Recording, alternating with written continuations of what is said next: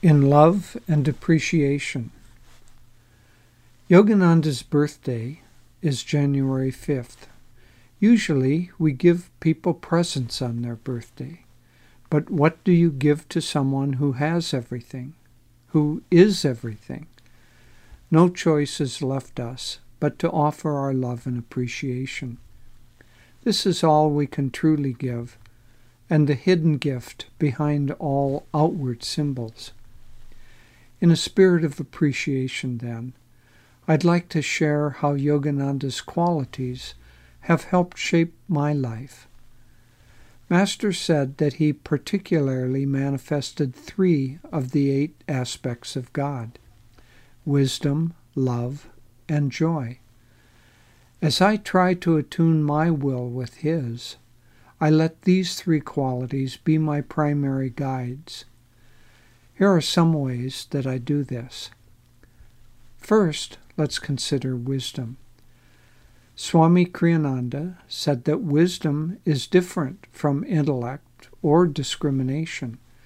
Wisdom springs from a combination of heart and mind.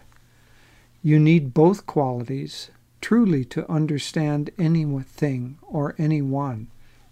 As the great botanist George Washington Carver once said, "Anything in nature will speak to you if you love it enough." There are many ways to tune in to Yogananda's wisdom, especially through reading his numerous books, lessons, and talks. But lately I've hit upon a new one. I've read that he considered 3 books to be scripture: the Christian Bible, the Bhagavad Gita, and his own book of prayer demands, Whispers from Eternity. Whispers is a treasure chest of wisdom. It combines deep devotion, the highest form of love, with sensitive guidance, showing the appropriate attitudes to hold in most any circumstance. I've started reading and meditating on a different one of these prayers toward the end of each meditation. It is proving to be an absolutely marvelous practice. Next, there is love. This is one of the most powerful forces in creation. It is the vibration that brings about union, and it expresses itself in various forms in all human relationships. But it is a much more universal force than just this. It is the power that holds atoms together and keeps planets in their orbits.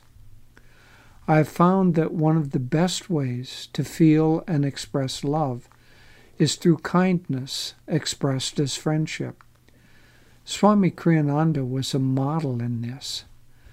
I've seen instances where virtual strangers immediately felt his love and friendship and wept when he was about to leave.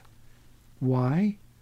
Because he was constantly radiating love and friendship like a surrounding aura as he went about his daily business. People felt it, and it changed their lives. Finally, let's talk about joy. Joy is constantly flowing within us as part of our very being. We don't have to try to feel joy. We just need to become aware of its constant presence. It is like feeling your heartbeat. You can sense it as soon as you become calm and pay attention. Feel joy toward the end of each meditation and try to expand it. Then keep an awareness of that feeling throughout the day. It is said that imitation is the sincerest form of flattery. The best way to imitate Yogananda is to feel ourselves swimming in a sea of wisdom, love, and joy. Do this and don't worry about anything else. The mere act of attunement will take care of all the details. In love and appreciation, Nayaswami Jyotish.